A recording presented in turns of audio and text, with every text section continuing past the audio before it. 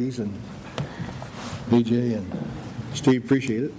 I know that Genesis is probably one of those really weird places to begin a Christmas message, if you would. But you know, the way some churches are today, then again the way some people are today, I am not so convinced that if you were to do one of those roving reporters that ask questions, and you've got young people out there who couldn't name a single Supreme Court justice, probably don't even know who the governor of their state is. And I mean, it's amazing how many young people have no clue about some of the things that an ordinary person who's paying attention should know. Amen? But then when it comes to what the season is all about, and if you were to talk about the birth of a child, what do you think the birth of that child was all about? Probably wouldn't be able to tell you. And I'm almost embarrassed to say that probably that's true among many Christians. That they may have a vague idea, but I don't think they would have an in-depth detail of what it was all about. And so we come to the holidays and we celebrate it with the giving of gifts. And sometimes, even with the world's perspective on this holiday, well, it's not truly celebrated as the birth of Christ as much as it is a hoopla time. A time of coming together with booze and whatever else it is that certainly wasn't there when the Christ child was born, that is for sure. And it wasn't any of the gifts that the three wise men brought 2 years later. So in Genesis chapter 3, verses 8 through 17, I kind of wanted to drop back and make sure that we all understood clearly what this celebration is all about, that we celebrate in this day and age. So as we celebrate everything this season represents, we should take into account how we got to this point in time in history. So I have chosen to begin at an unlikely point in history, the Genesis account of the fall of man, which plunged all of man, all of humanity, into spiritual darkness. So many folks today and in the past celebrate Christmas and acknowledge that God sent His only begotten Son without making the personal connection of the birth of Christ to the eventual death of Christ and what precipitated the necessity of the birth. And I think that's the important aspect. What precipitated the necessity of the birth of Christ? Well, the ignorance in the world today concerning the birth and the death of Christ has been lost in the increasing spiritual darkness. And to many, it is simply an excuse to indulge themselves in materialism. And for still others, it is a great excuse to have a day off from work. And for others, there is a brief reflection on the spiritual significance of the season, but no desire to fully comprehend what the Godhead has done and is still doing through this particular event. So this literally was that moment in time when God came down to dwell among men. Think about that. God Himself came down to dwell among men. He hadn't done that since the Garden of Eden. Over 4,000 years of human history. And the last time, well, not the last time, but there were some incidences along the way in which God presented Himself. But there was an open dialogue between God and Adam and Eve in the Garden of Eden until they chose to disobey God. Man has not had, other than a few along the way of human history, have had that opportunity to be able to converse with God or to see Him as He is. And so, because it was necessary, as the need of mankind was that serious, or as John expressed it in chapter 3 and verse 17, he said, "For God sent not His Son into the world to condemn the world, but that the world through Him might be what? Might be saved." And as the Apostle Paul wrote to his spiritual son, Timothy, in that first epistle, chapter 1 and verse 17, this is a faithful saying and worthy of all acceptation that Christ Jesus came into the world to save sinners, of whom I am chief. That was the purpose for Jesus coming into the world. God, in His infinite wisdom, chose the method and the means by which He chose. You and I never would have done that. You and I never would have conceived that. Certainly the religious leaders in Israel, they didn't conceive of it. They were looking for a Messiah, but they were looking for him to come on that white horse to take charge of the nation of Israel and to put down the enemies of Israel. But God had a different plan. A plan that was far greater. A plan that was more immaculate. A plan that really, in reality, was more exciting. But it was in the infinite wisdom of God to do so. So Jesus came on a mission that was predetermined before the foundations of the world were even established.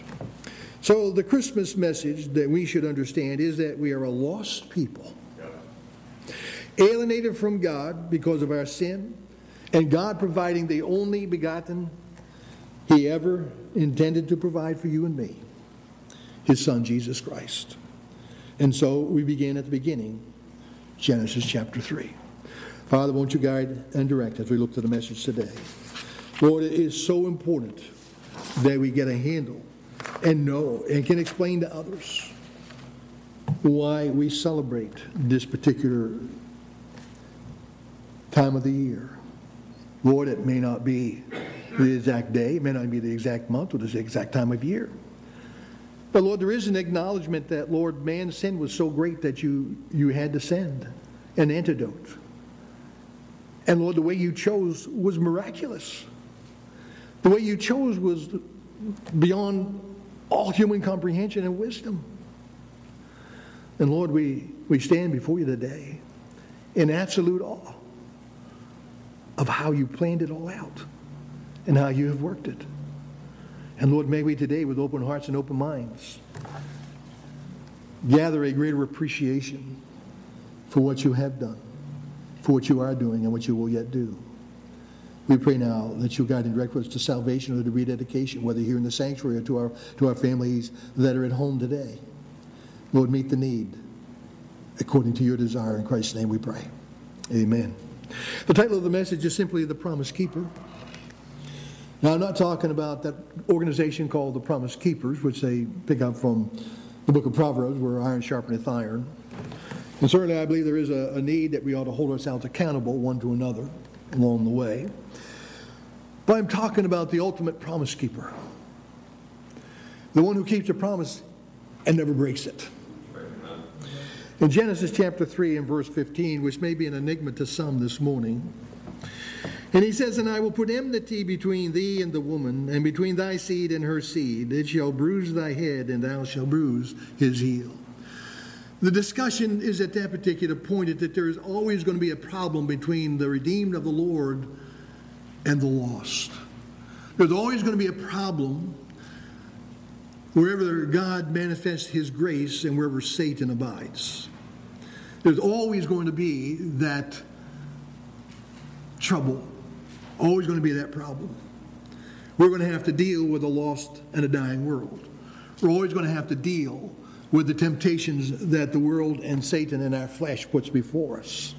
So, very early on, we are told that to walk with the Lord, to walk as the Lord would have us to walk, it's not going to be an easy walk. You've got an enemy. If you are a child of God today through saving faith in Christ, you've got an enemy. And he wants to do everything he can to destroy you and your walk. He wants to ruin your testimony and your life if he can. But anyway, first we need to establish the necessity of this promise of a Redeemer. And God does so here in chapter 3 and verse 15, in that there's going to be enmity. So in other words, he's going to send forth a means by which man could be restored to a relationship that was lost through rebellion. And so we need to establish the necessity of this promise of a Redeemer, and the simple answer is sin. Amen? Simply sin. And it is well established by the events which took place in the Garden of Eden, which, by the way, took place in the heart of Adam and Eve before it took place physically. And before they even acted on that decision, it took place in their heart. Yeah, there was the conversation that the devil had with them, back and forth. But nonetheless, they had to make the decision. And he tempted them. But she also knew that God said, she added a couple things on there, but there was enough information there that she retained enough information to know that she should not have, but she was promised something by the devil. And that was that they would become as God. And they desired to become as God more than they desired to be obedient to God, only to find out that the wisdom the devil was offering was absolutely inferior to the wisdom that being a submissive, humble servant of the Lord would have provided for them. There's a lot of people out there today who are following hard after worldly wisdom. Men who we hear how to solve the world's problems and the world's troubles. Now, I listen to the conservative perspective. But I also notice that in some of their solutions and some of their answers, they never include God. They never include the Holy Spirit. They never include the Scriptures. Oh, they have their ideas. And they're conservative ideas, but they're not godly ideas. And God is the only one who has the real solutions. And so it is well established by the events that took place. In Genesis chapter 2, verses 16 and 17, we should all be very familiar with those two portions of Scripture. And the Lord God commanded the man, saying, of every tree of the garden thou mayest freely eat, but of the tree of the knowledge of good and evil thou shalt not eat of it. For in the day that thou eatest thereof, thou shalt surely die. Now, God was not suggesting that Adam and Eve somehow remained stupid, uninformed. God was going to be all the knowledge. God was going to be all the wisdom. God was going to be all the understanding that they would ever need. And God had offered himself in that relationship to him. But they rather chose something that the devil said, listen, you can be as him, only to find out that they were nothing like him. Other than in the actual creation that he created them in the image of God, created them man and woman. And so in Genesis chapter 2, verses 16 to 17, we see God's generosity. In verse 16, of every tree in the garden thou mayest eat freely. They could have chewed the bark off the palm tree if they wanted to. But he said, of the tree of the fruit of the knowledge of good and evil, you don't eat it. Don't partake of it. And so in verse 16, we have the generosity of God. But in verse 17, we have one prohibition. When I grew up, I had more than one prohibition in my house. And I'm sure that you had more than one prohibition in your house as well. And when I got older as a teenager, I was supposed to be in by 11 o'clock. I didn't find myself having to sneak in through a window after mom and dad had gone to bed. They locked the doors. But they always forgot to unlock one window. Maybe on purpose, I don't know. But I was in shortly thereafter, for the most part. But in Genesis chapter 3 and verse 6, both developed a hard issue and both chose to reject God. So in verses 8, we're not going to read all in verses 8 through 24. But the devil sold them a bill of goods that was rotten to the core. He lied to them. He deceived them. And when God finally rebuked them, she admitted that the devil had beguiled them. Which in and of itself is an important word. For those who would observe it would understand, she came to a realization that they had been duped. They had been lied to. They had been deceived. And that's why she said the serpent had beguiled her. And so she was beginning to see and we'll read about it here actually, let's go, where do I want to go? Chapter 3 and verse 15. But let me go down here a little bit here.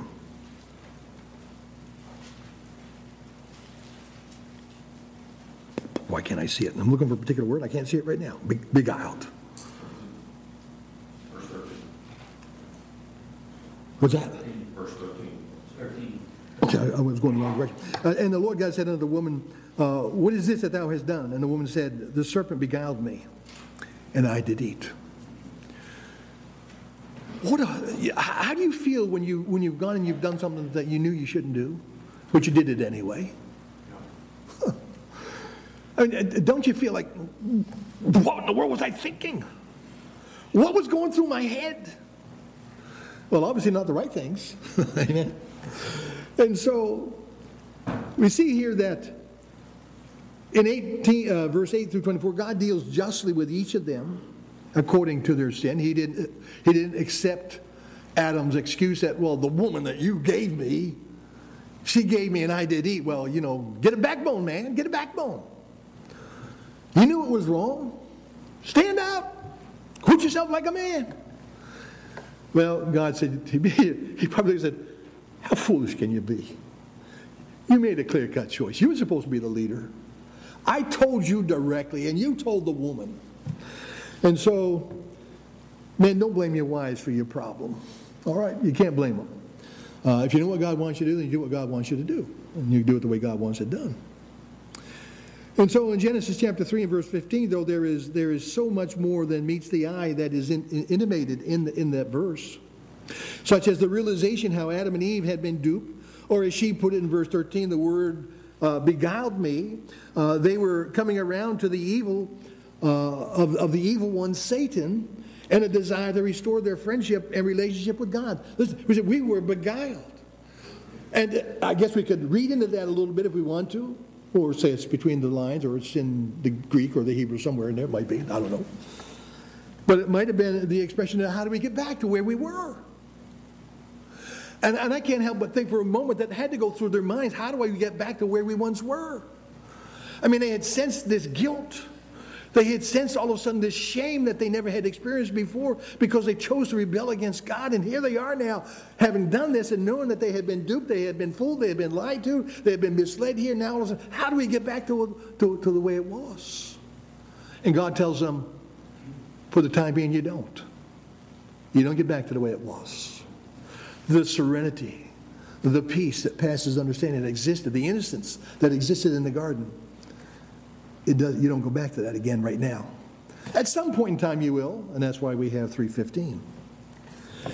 And so you say, Satan has beguiled me, but there is now a problem which did not exist prior to their disobedience.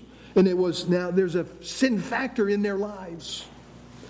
How can there be any form of reconciliation? How can things be made right again? Man has now experienced the forces of evil and has to contend with the sinful desires of their flesh. They didn't have to contend with that before because there was no sin. Untested they were, but when they were tested, they chose to sin, and now they became sinners. And so now there's a new element in their lives that they're going to have to deal with, and deal with it through the flesh. So prior to this, they were not only innocent, but they had no desire in and of themselves to disobey God until Satan came along. They had no desire to trust. They had no reason to distrust God. There was no sin in their lives to separate them from God. Their experiences up to this point was an unbroken fellowship with God because He came to the garden in the evening, and they conversed and they talked until all of a sudden this one day, Adam, where are you? Adam was hiding. Now, I believe the question that God asked Adam was rhetorical, because God knew exactly where they were. God knew exactly what they had done. But to force Adam to think and to ponder what he had done in a brief second of time, and he was ashamed to fellowship with God as he had fellowshiped with Him before. So back to Genesis chapter 3, verses 14 and 15. And the Lord God said unto the serpent, because thou hast done this, thou art cursed above all cattle, and above every beast of the field. Upon thy belly shalt thou go, and dust shalt thou eat all the days of thy life. And I'll put enmity between thee, and he's talking about between the serpent and the woman, and between thy seed and thy seed. He means literally the redeemed who will come to know Christ, who will live by faith. Old Testament saints such as Abraham, who believed God and it was counted to him for righteousness. And Daniel, we can go and name a lot of those individuals in the Old Testament who were faithful to God. But there was also sinners. Cain, though he was of the seed of Adam and Eve, spiritually he was of the seed of the devil. He rose up in anger. He was jealous. He hated his brother Abel because Abel brought forth a blood sacrifice, and God did not accept the work of Cain's hands. Cain didn't get it. I don't know if Satan was building him up. I don't know if Satan was dealing with him on a prideful issue or not. I don't know. Wasn't there. But the truth of the matter is there was going to be the children of the devil, and there's going to be the children of God. And whichever child you become is your decision, your choice today. Amen? Cain chose to remain a child of the devil. Abel did that which was right, and he was obedient to God because he wanted to be a child of God, as did Seth, and so on down the line. And so they were given hope through the promise of God concerning the eventual defeat of Satan. There was going to come a day. And though there are two seed groups today, the lost and the redeemed, you have to make a decision on which group you're going to be in. God, through His Son, Jesus Christ, makes it possible for us to become a part of the family of God. And we become the seed of Abraham, who by faith believed in God and trust in God. And so there will be the eventual defeat of Satan, that God will deal with Satan accordingly. And God can deal with Satan even now in our lives. Because Satan is going to do everything he can to disrupt your life, to disrupt your testimony, to turn you from God. And he is at times very successful. And so we know that God is going to deal with Satan, but he also deals with Satan each and every day. We'll never know how many times Satan has been rebuked on our behalf. But I'm so thankful that I have a God who knows where Satan is, and he knows what Satan's up to. Amen. And so when Jim Gangler gets in one of his stupid moments, there is a loving Lord who says, leave him alone.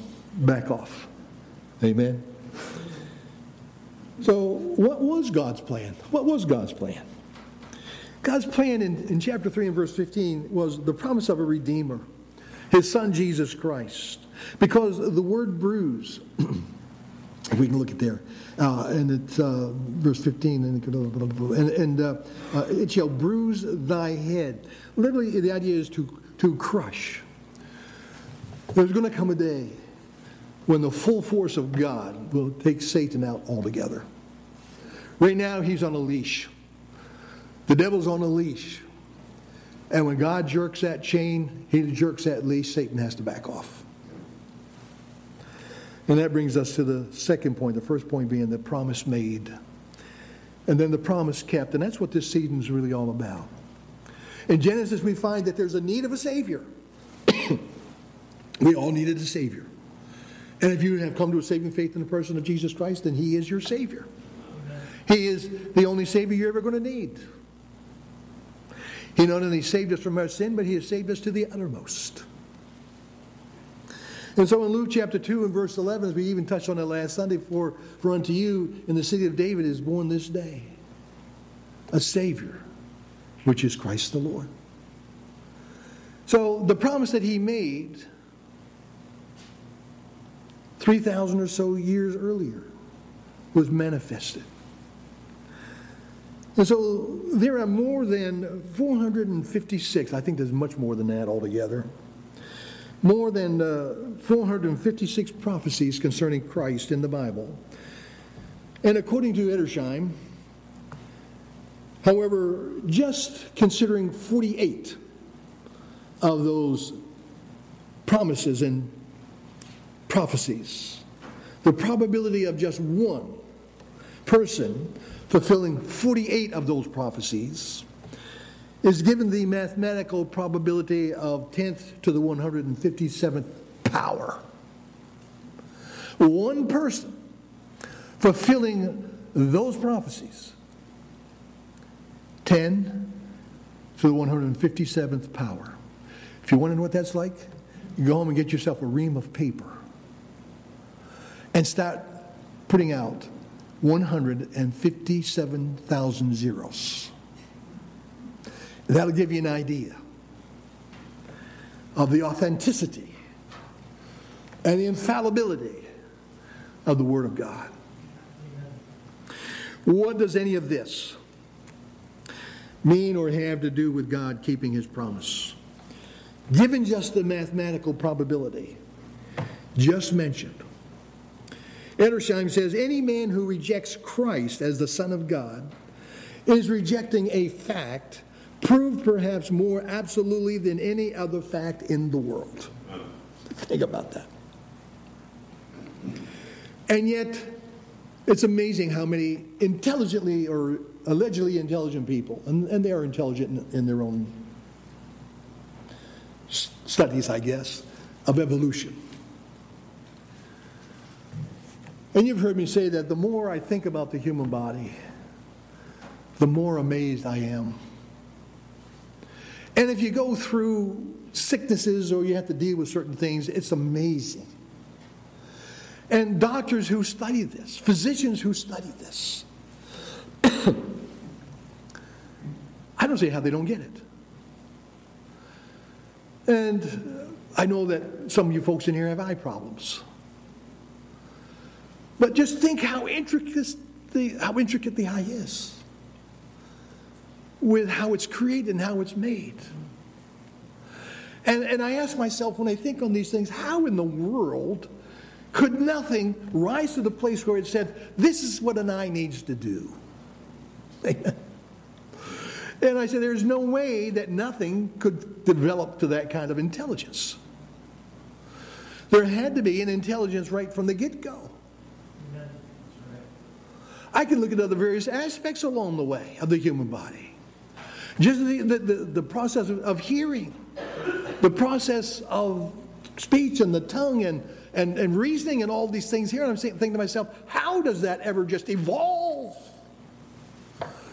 What life form that is lower than what it wants to develop into decides that it's going to get to that particular point? Does it somehow say, how would it even know what it wants to be? I mean, if it's living successfully at the stage that it is, why? I mean, some of us are like that. We get into a pattern of our lives and say, listen, everything's going well. I don't need to improve on anything. Life is good. Life is going along. I got a roof over my head. I got food in the refrigerator. I got food in the cabinets. I got a little money in the bank. Well, are you satisfied with where you are?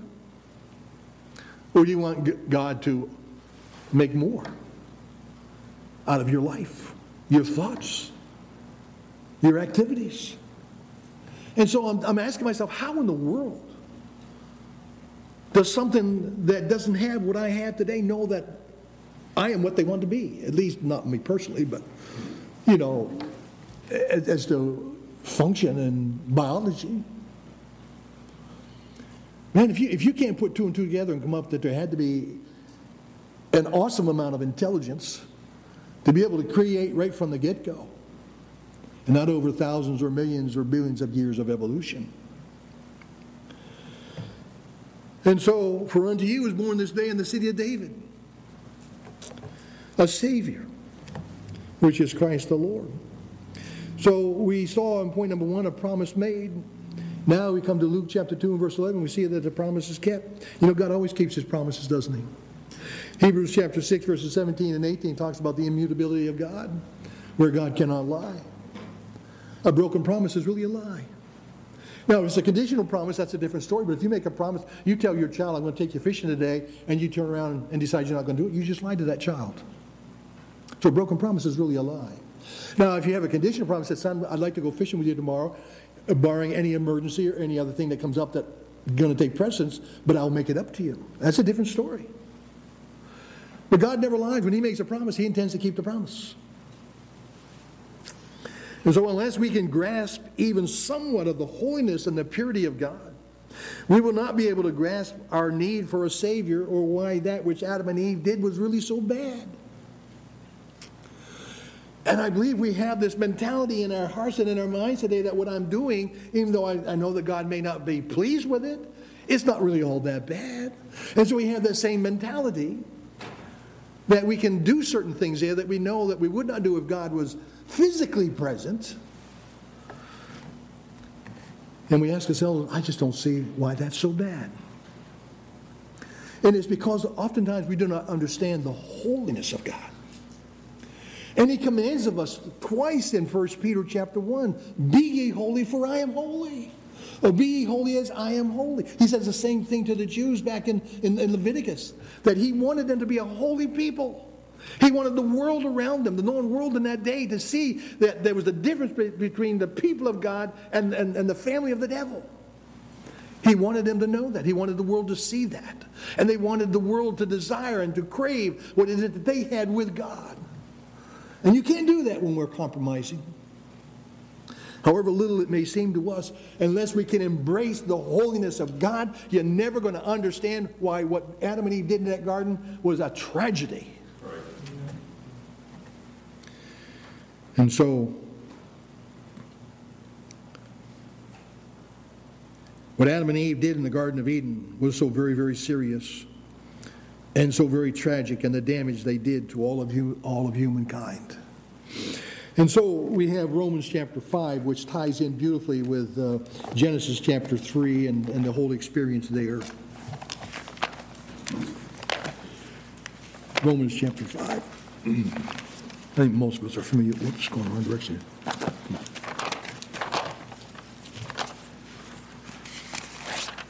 And it tells us, and it's a backward look toward that moment and that time in the Garden of Eden. Chapter 5 and verse 12, wherefore as by one man. That's the man Adam. Wherefore as by one man sin entered into the world, and death by sin, and so death passed upon all men, for that all have sinned. That's that seed that he spoke of there in chapter 3 and verse 15 of Genesis.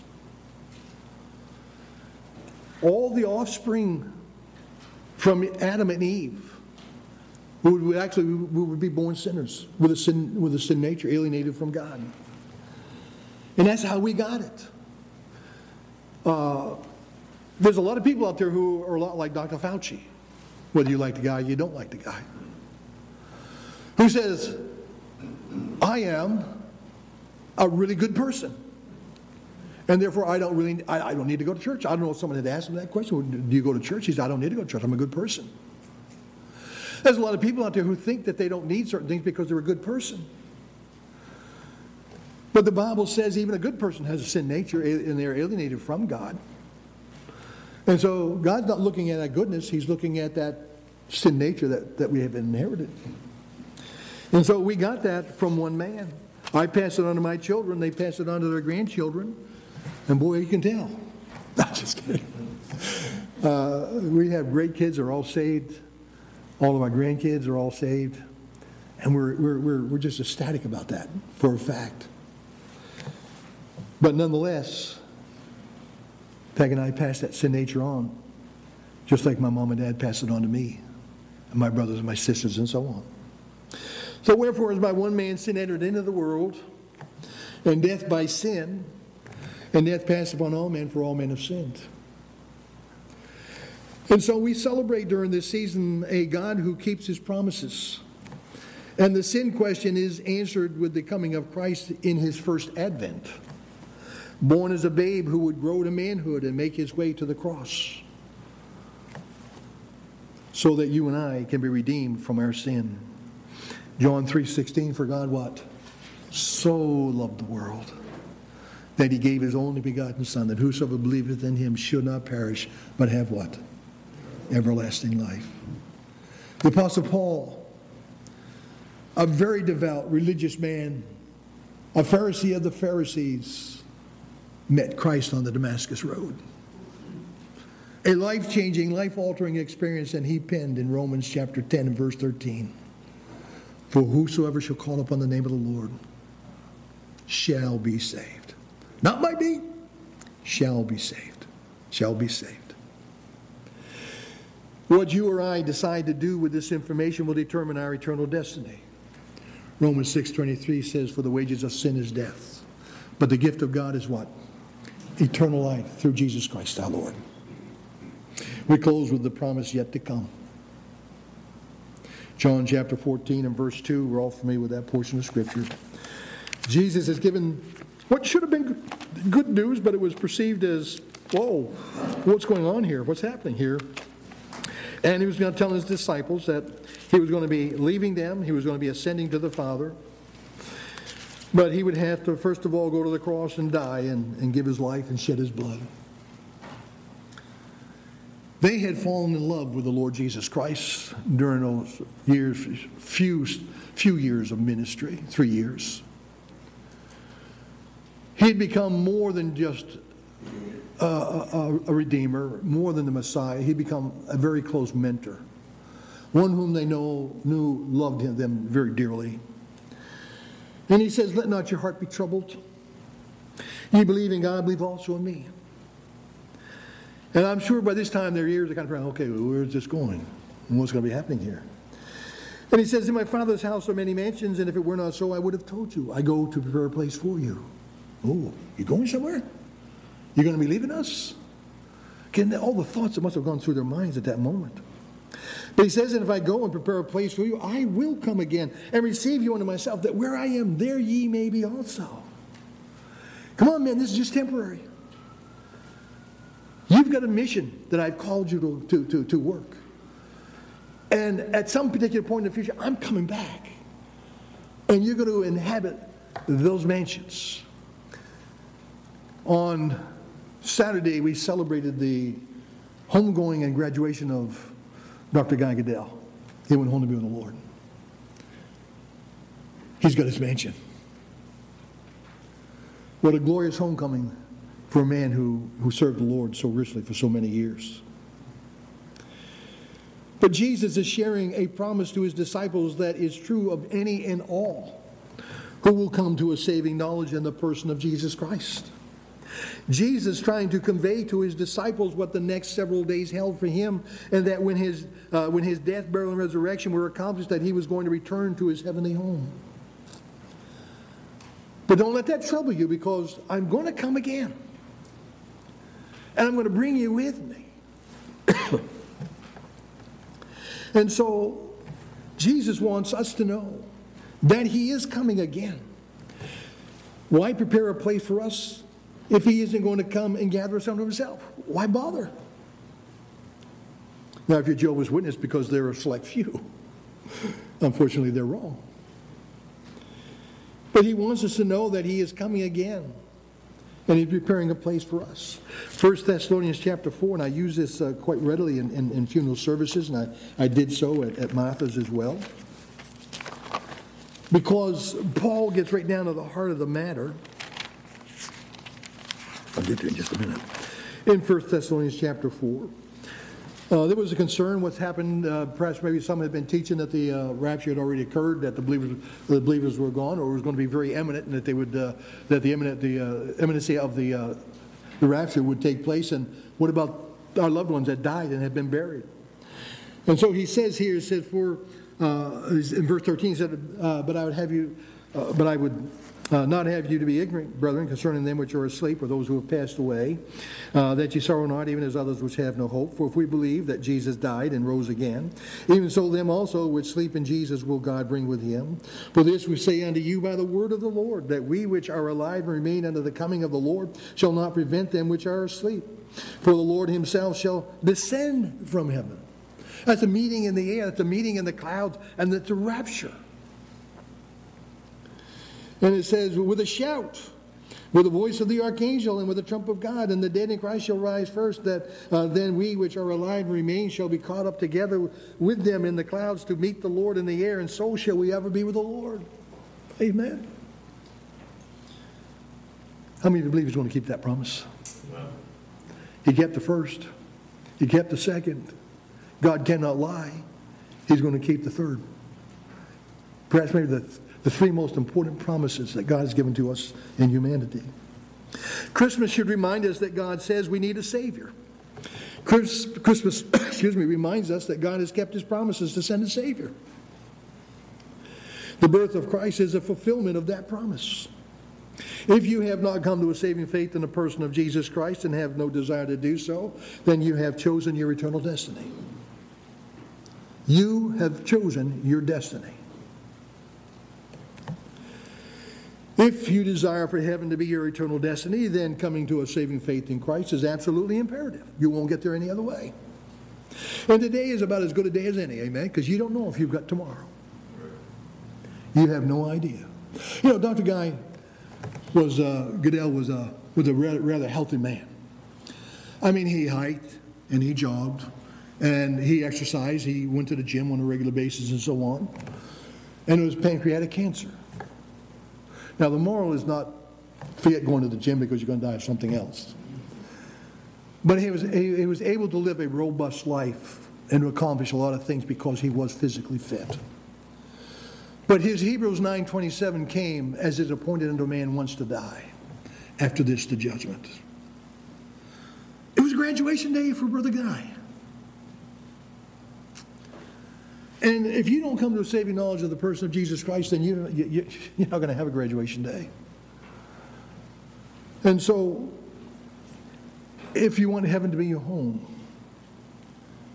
then just simply accept Jesus Christ as your personal Lord and Savior. Oh, come on, preacher.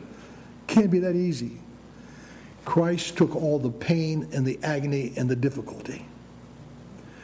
He took it with him to the cross so that all we had to do was come to a saving faith in what he did as our substitute. That which you and I deserved, he took upon himself so that by faith we could come into the family of God.